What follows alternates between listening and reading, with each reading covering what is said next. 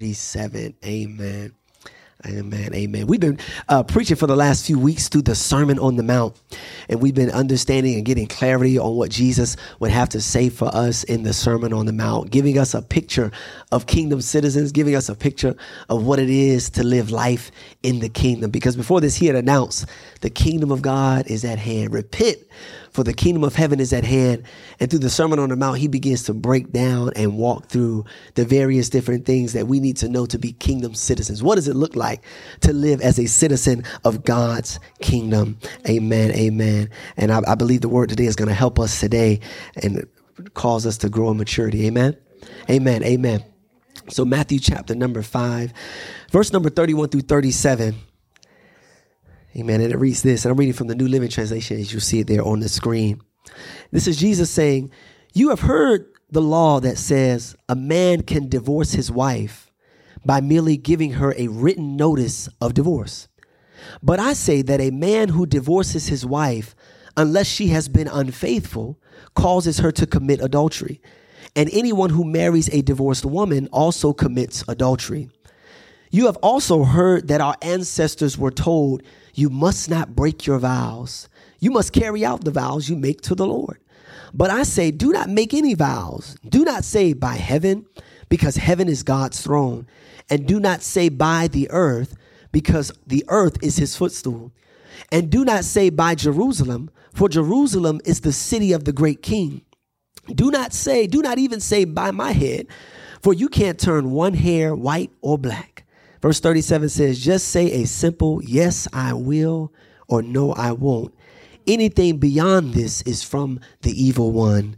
Amen. Thank God for his word. And I'm using for a title today, Keep Your Word. Keep your word. Let us pray. Father, we thank you for your word today. I pray, Holy Spirit, open our hearts to receive from you, to hear from you. God, give us clarity, give us understanding. God, give us grace, give us insight into your word today. We thank you and honor you for this in Jesus' name. God, let my words be your words alone. In Jesus' name, amen. Amen. Keep your word. Keep your word. Amen. This passage of scripture, I don't know when the last time you've read it. I don't know when the last time you have perused on scriptures about divorce. I don't know when the last time that showed up in your devotional text or things like that. And I don't think I've ever preached from this passage before. But I want to ask you a question as we dive into it, is that for those of you who are married, did y'all say those traditional marriage vows? You know, the ones that goes like this: you say your name, take thee, you say your spouse's name, to be my wedded wife or husband, to have and to hold from this day forward, for better or for worse, for richer, for poorer, in sickness and in health, to love and to cherish till death do us part." Did anybody say something like that or something similar like that? I take thee to be. And what happens is that every day, dozens or hundreds of couples stand before a pastor or a priest, or some folks go down to the courthouse and stand before someone at the courthouse or a judge, and they say something similar to this. Every single day, many, many couples make these vows to say, "Girl, I'm going to be with you to the end. Man, I'm going to stick with you until I ain't going nowhere." And for some people, those vows last for the rest of their life. Some, they stay until death, as it says. For some, it lasts for 50 years, for some 40, for some it lasts for 20, for some it lasts for 10, some 5. And I know my wife and I know examples. Some, they didn't make it through the summer, but by the fall, they were signing some new papers to annul that marriage. And I realized today, as I can see the look in your eyes, I know this affects a lot of people. Divorce is one of those things that affects, if it hasn't affected you, maybe your family, maybe your mother, your father. It affects all of us in some way. And so what I want you to do, I want to say this before I even start preaching today, is that we don't do bashing people here at the Rock Church. This is not condemnation. Our goal today is not to make you or make us feel like anything. Our goal today is to say, "Lord, what does your word say?" And we believe, and I say this all the time, I say this every Sunday, almost every Sunday, we believe in preaching the Bible here. And so I wouldn't be a good pastor if I skimmed over this and said, "Oh, we'll just talk about that another time. So I want you to open your heart and allow the Holy Spirit to show us, God, what does your word say? I want us to leave with an understanding of what Jesus says. And so, for many of us, we make those vows. But before we even get to what divorce is, and that's probably the crux of what I like to talk about today, is that before we can understand, we have to understand, what is marriage? What is marriage? And marriage is three things, and three things I wrote down here. Marriage is a representation of Jesus Christ and the church. Jesus Christ and his bride. Marriage is also between one man and one woman for a lifetime. And also, marriage is a covenant made before God. Marriage is a representation of Christ and his church. Marriage is between one man and one woman. And marriage is a covenant before God. The Bible says this in Ephesians chapter number 5, verse 31 to 33. It says, as the scriptures say, a man leaves his father and mother, and the apostle is quoting from Genesis, and is joined to his wife, and the two are united into one. This is a great mystery, but it is an illustration of the way Christ and the church are one. So again, I say each man must love his wife as he loves himself, and the wife must respect her husband. And marriage is meant, as I said, for a lifetime to represent Christ's commitment, Christ's sacrifice, Christ's covering of the church, and Christ's love for the church. And also the church representing the submission of the bride to the husband, representing the honoring of Christ as the husband, representing an obeying of Christ, and representing the following and the leading of Christ. So marriage is an eternal establishment.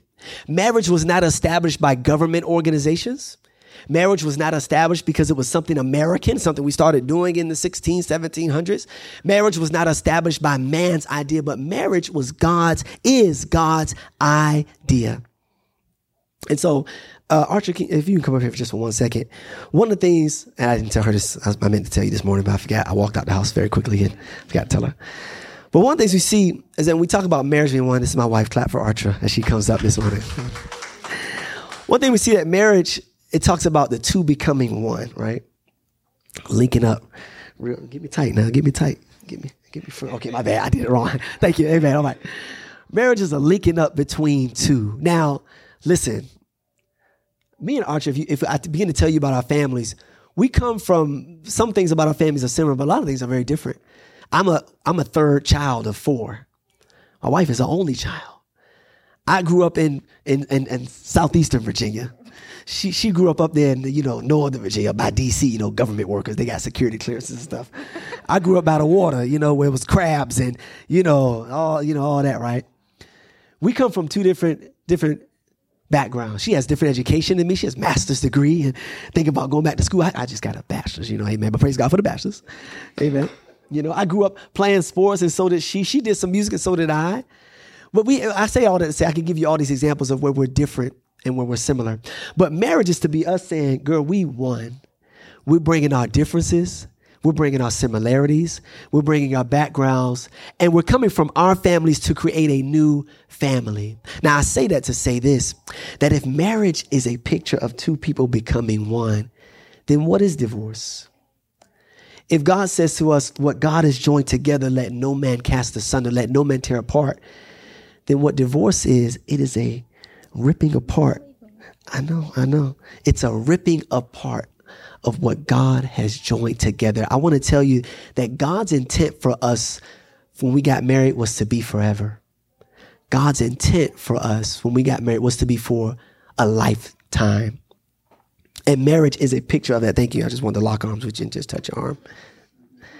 The Bible says this in Matthew chapter 19, verse 6 through 8. It says they are no longer two, but one. Let no one split them apart, as I just said, what God has joined together. And then verse 7 says, then why did Moses say in the law that a man could give his wife a written notice of divorce and send her away? Verse number 8, Jesus replied, Moses permitted divorce only as a concession to your hard hearts, but it was not what God originally intended. There's a question that people say, is divorce a sin? Is divorce a sin or not a sin? And I was reading some different things about this week, as you can imagine, and people have different opinions about that. But this is what I say, is that divorce is a result of sin. And I say that because we are all given to the fallen nature of sin. And when you got two fallen people coming together to try and live out an eternal, hey man, Mr. Arden, you mind moving? My God, I think about to take when you have two, just distractions. And this is an important word for us, and I hope you hear it. What I was saying was that when you have two people with the sin nature, now in Christ, we're brand new, but we still got to fight off the flesh. When you got two people like that coming together to try and do something eternal, there are bound to be issues. So whether we say divorce is sin or not a sin, what it is a product because it is a tearing apart of what God has eternally joined together. And most of the time, divorces come from some type of sin in our marriages, some type of, whether it be unrepentance, some type of, as we'll see, adultery, some type of issue where we cannot be reconciled as in Christ. And so we see that happening. But because the Bible says a lot about divorce and that it was not God's intent. But this is the thing. In that same vein, murder was not God's intent. Stealing was not God's intent. Us hurting one another was not God's intent. Us abusing one another, coveting from one another was not God's intent. This was not God's intended design. But you say, well, it happens, Pastor. Up here, some folks here, people, we get, it happens.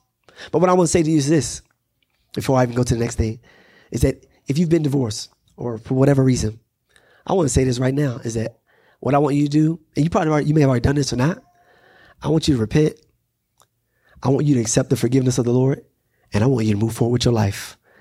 I'm going to say it again. I want you to repent. I want you to receive the love and forgiveness of God, and I want you to move forward in your life. It is not a death sentence. It is not the end of your life. It is not the end of your story. It is a chapter for many people, whether it was you, whether it was your family. It is not the end. Amen. Amen. And so let's keep going. So you may ask, okay, Pastor Corey, what would be biblical reasons for someone getting a divorce? What would be biblical reasons for that? And I want to give you 3 reasons here. And this is the first that we see. The 3 reasons are this, and I'll just tell you ahead of time. The 3 reasons are that we see is adultery, abandonment, and abuse. Adultery, abandonment, and abuse. And Matthew chapter let's fill with the first, adultery. Matthew chapter number 5. For as we read it earlier, verse 31 and 32, Jesus says this. He says, you've heard the law says that a man can simply give his wife a written notice of divorce and basically send her away. But I say that a man who divorces his wife, unless she has been unfaithful, meaning committed adultery, he causes her to commit adultery. And anyone who marries a divorced woman also commits adultery. What Jesus is saying here, he lays out that adultery in a marriage is grounds for divorce. It is grounds for divorce if you have chosen not to reconcile, because there are some in marriages where adultery happens and you may choose to reconcile with your husband or with your wife. That is an option. But the Bible declares to us, he says, if you decide not to reconcile, that it is an option to divorce if adultery has taken place. And I realize the scripture says Jesus is talking about a man divorcing his wife, but we understand the context of that culture. Many things that they said was directed to the men, but we recognize in the context for all the brothers in here to make say, oh, they won't talk about me. No, it's talking about the men too. Amen. If the husband commits adultery, it's the same thing. It works for husbands and wives. And this is physical adultery, emotional adultery, internet adultery, being unfaithful to my spouse is a grounds for that according to the word. And remember, we talked about this a couple weeks ago in Matthew chapter 5, a couple verses earlier, verse 28. Jesus says, if you look at a woman with lust in your heart, he said, bro, you already there. He said, you've already committed adultery in your heart. So we recognize, and we preached about this a couple weeks ago, that it actually doesn't start in the bed. It starts in the heart. It starts on the inside before it ever gets to the outside. So Jesus says if your wife or your husband has been unfaithful, that is grounds for a divorce. Let's keep moving. But then also abandonment is the next thing. And we see this from 1 Corinthians chapter number 7. Flip over there, verses 10 through 15. 1 Corinthians chapter 7, verses 10 through 15. The Apostle Paul is talking. He says, for those who are married, I have a command that comes from me, but not from the Lord. It's very important to know. Paul is giving his wisdom, his advice, but he says, this is not strictly from the Lord, but I'm giving you some godly wisdom. He says a wife must not leave her husband, but if she does leave, let her remain single or else be reconciled to him. And the husband must not leave his wife. Verse 12 says, but now I will speak to the rest of you. He says, though I do not have a direct command from the Lord, if a fellow believer has a wife who is not a believer, and she is unwilling to continue living with him, if she is willing to continue living with him, he must not leave her. And if a believing woman has a husband who is not a believer, and he is willing to continue living with her, she must not leave him. For the believing wife brings holiness to her marriage, and the believing husband brings holiness to his marriage. Otherwise, the children would not be holy, but now they are holy. But, verse 15, if the husband or wife who isn't a believer insists on leaving, let them go. In such cases, the believing husband or wife is no longer bound to the other, for God has called you to live in peace. The Apostle Paul gives us some wisdom. And one of the reasons, one commentary said the reason he may have said this was because when you go back and look in the book of Ezra, there were many people in the nation of Israel who were married to spouses of other nations, of pagan nations. And when Ezra started up to begin to preach the word during that time, he told them, leave your pagan spouses. Don't be with them any longer. And so one commentary says Paul may have brought this up because they may have been under the impression that if they were married to someone who's not a believer and they got saved, I'm going to just divorce them because they're not saved. And the Apostle Paul tells us, he said, don't do that. He said, if they want to stay with you, y'all heard these, Lord Jesus, we've seen this before. I know Miss Truman's talked about this, where a spouse may get married and their spouse might not be married for 3, 4, 5, 6 years, but they're a good spouse. I remember a lady was telling me one time, she was married to this man, she said he would clean my car for church every Sunday. He would fill my car up to gas so I could go to church, but he was like, I ain't going now. I'm going to wash the car on Saturday. I'm going to make sure you good. She said for years he would do that until he finally years later got saved. So we see an example, and you may have known examples that you may have lived that before, of where if you're married to a good spouse and they're a good person, the Bible says that they want to stay with you and love you and treat you right. The text tells us stay with them. But it says this, it goes down. It says, but if the husband or wife who isn't a believer insists on leaving, and we're talking about abandonment, he said, I'm going to just put it in just, my God, plain term. My mama would say, you can't make nobody stay with you. You can't make nobody love you. And you can't make nobody want to be with you. The Bible tells us this, and I believe this too, and I say this as your pastor. If somebody up and go to California and say, I'm not coming back, I'm done with you, be free from that obligation. There is nothing we can do about that because that person, that spouse or husband, has abandoned you. And this is the thing I'm taking an Apostle Paul here because the apostle puts this in the context just if your spouse is an unbeliever. But I would contend for you, and I would just add a little, just hear this from me. It's not about just hear this from me. Some wisdom. If your spouse is saved and they leave you high and dry, I don't know what type of salvation they got, but we want to be free in Jesus' name. If your spouse is saved or unsaved and leaves you and go to Milwaukee and they gone, you are free from that obligation. Because while you sitting there praying for 20 years, they didn't go with somebody else. It tells us if that person abandons you, you are free from that obligation. And this is very interesting. I want you to hear something in this too. This is very good. This is kind of a sidebar. In the beginning of that passage, it's so interesting that Paul says this. He words it in such a way that if the unbeliever leaves, you are free. But I saw one commentary, one study here is that from the perspective of the Apostle Paul, his perspective was if you are both believers, your goal should be reconciliation. That's what he's telling us. And that's why he words it to say, if the unbeliever leaves, roll out. But it's under the assumption that if y'all are both full of the Holy Ghost, if y'all are both saved, sanctified, fire baptized, the goal should be reconciliation and not divorce. And we recognize those things still happen in spite of, but we're just dealing with the word. Amen. Amen. And this is the last thing here. This is the third thing. Not just adultery, but not just abandonment, but also abuse. And we see this and we see wisdom from this in Ephesians chapter 5, verse 28 through 29. It says this, verse 28 says, in the same way, husbands are to love their wives as they love their own bodies. For a man who loves his wife actually shows love for himself. No one, verse 29, hear this, no one hates his own body, but feeds and cares for it just as Christ cares for the church. If someone was beating up their own body, we would consider that they have a mental health issue. We would consider they need to seek help immediately. because it is not in our nature just as humans to hurt ourselves. This is why we use words like self-harm.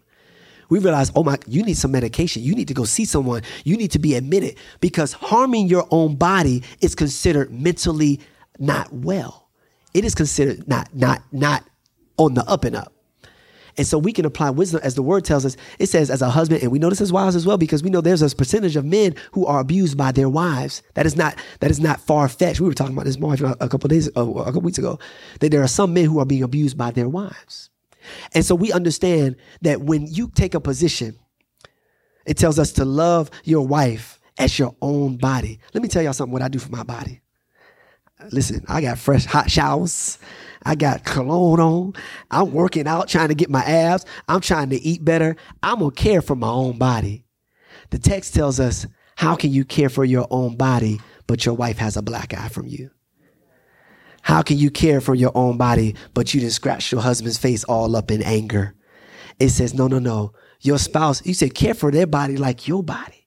So the way you take care of yourself, you take care of them. We draw wisdom from this to say, if you're not in a position, if you or I or anyone is not in a position where they're caring for their spouse's body, for their spouse's mind, for their spouse's mental, for their spouse's heart like their own, it says we are entering into the territory of abuse. And I would contend that we don't believe nobody stay in any type of abusive situations up in here, because, and I say this, I would never want to tell you, go back to an abuser, and then we don't hear from you again, and we have to make other arrangements for your life, man. That would be tore up, man.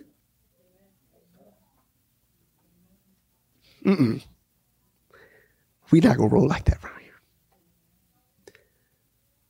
I would hate that if I told you go back over there and I get another call. And now we're making arrangements because we sent you back to an abuser. The devil is a liar. We're not doing that. We don't condone that. We don't believe in that. We don't stand for that. Your spouse should care for you like they care for themselves.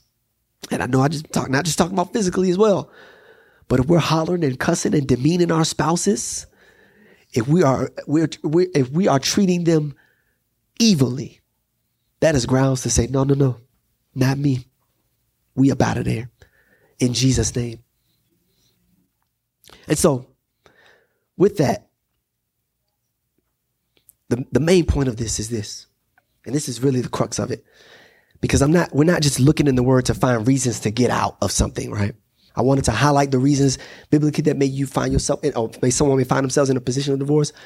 But really the crux of what the word is, the crux of the word is leaning on us to say, how are we reconciling? That God's intent for us was to be reconciled, was to work through our differences. That just because my wife don't cook for me every night, that's not a reason to say I'm out of here. And sometimes for my job, I have to do interviews with people, and sometimes I have to interview their former spouses. Let me tell y'all, those are always some interesting, because every time I call them and ask them, do you want to do this interview for you? I'll always hear a deep breath on the phone. I'm telling you, every time they always like, because they know the spouse needs this for their new job, right? Their background check. They always like, when you want to meet Mr. Butler, I can do it for them. I don't want them to not have a job because now they got to pay the child. You understand what I'm saying? They do it. I had a few that said, no, I don't want to do it, but they'll do it. But it's always yeah, I'll do it. And I always have to ask them, why did you get divorced? I have to ask him. And I try and preface it. I try to, hey, I apologize. This is part of the job. It's just part of the questions. I always have to ask them, why? Why'd you get divorced? Because we have to know, because for this background check, we have to know, are you divorced because something didn't work out? Are you divorced because of an adultery? Are you divorced because of an affair? Are you divorced because they're crazy? We need to know that, right, for their job. And inevitably, they always give various reasons. And sometimes it's some of these reasons. Sometimes they were crazy. I was out of there. Sometimes it's they had an affair. Those come up as well. But it's always interesting just to see the demeanor of the spouses, to say, man, I don't really want to talk about this because it's hard. But I say that to say this, is that the real point of this, and I'm jumping down for a second, because Jesus in this passage, he talks about vows. He talks about making oaths. And he says, Don't swear by heaven or earth and all that.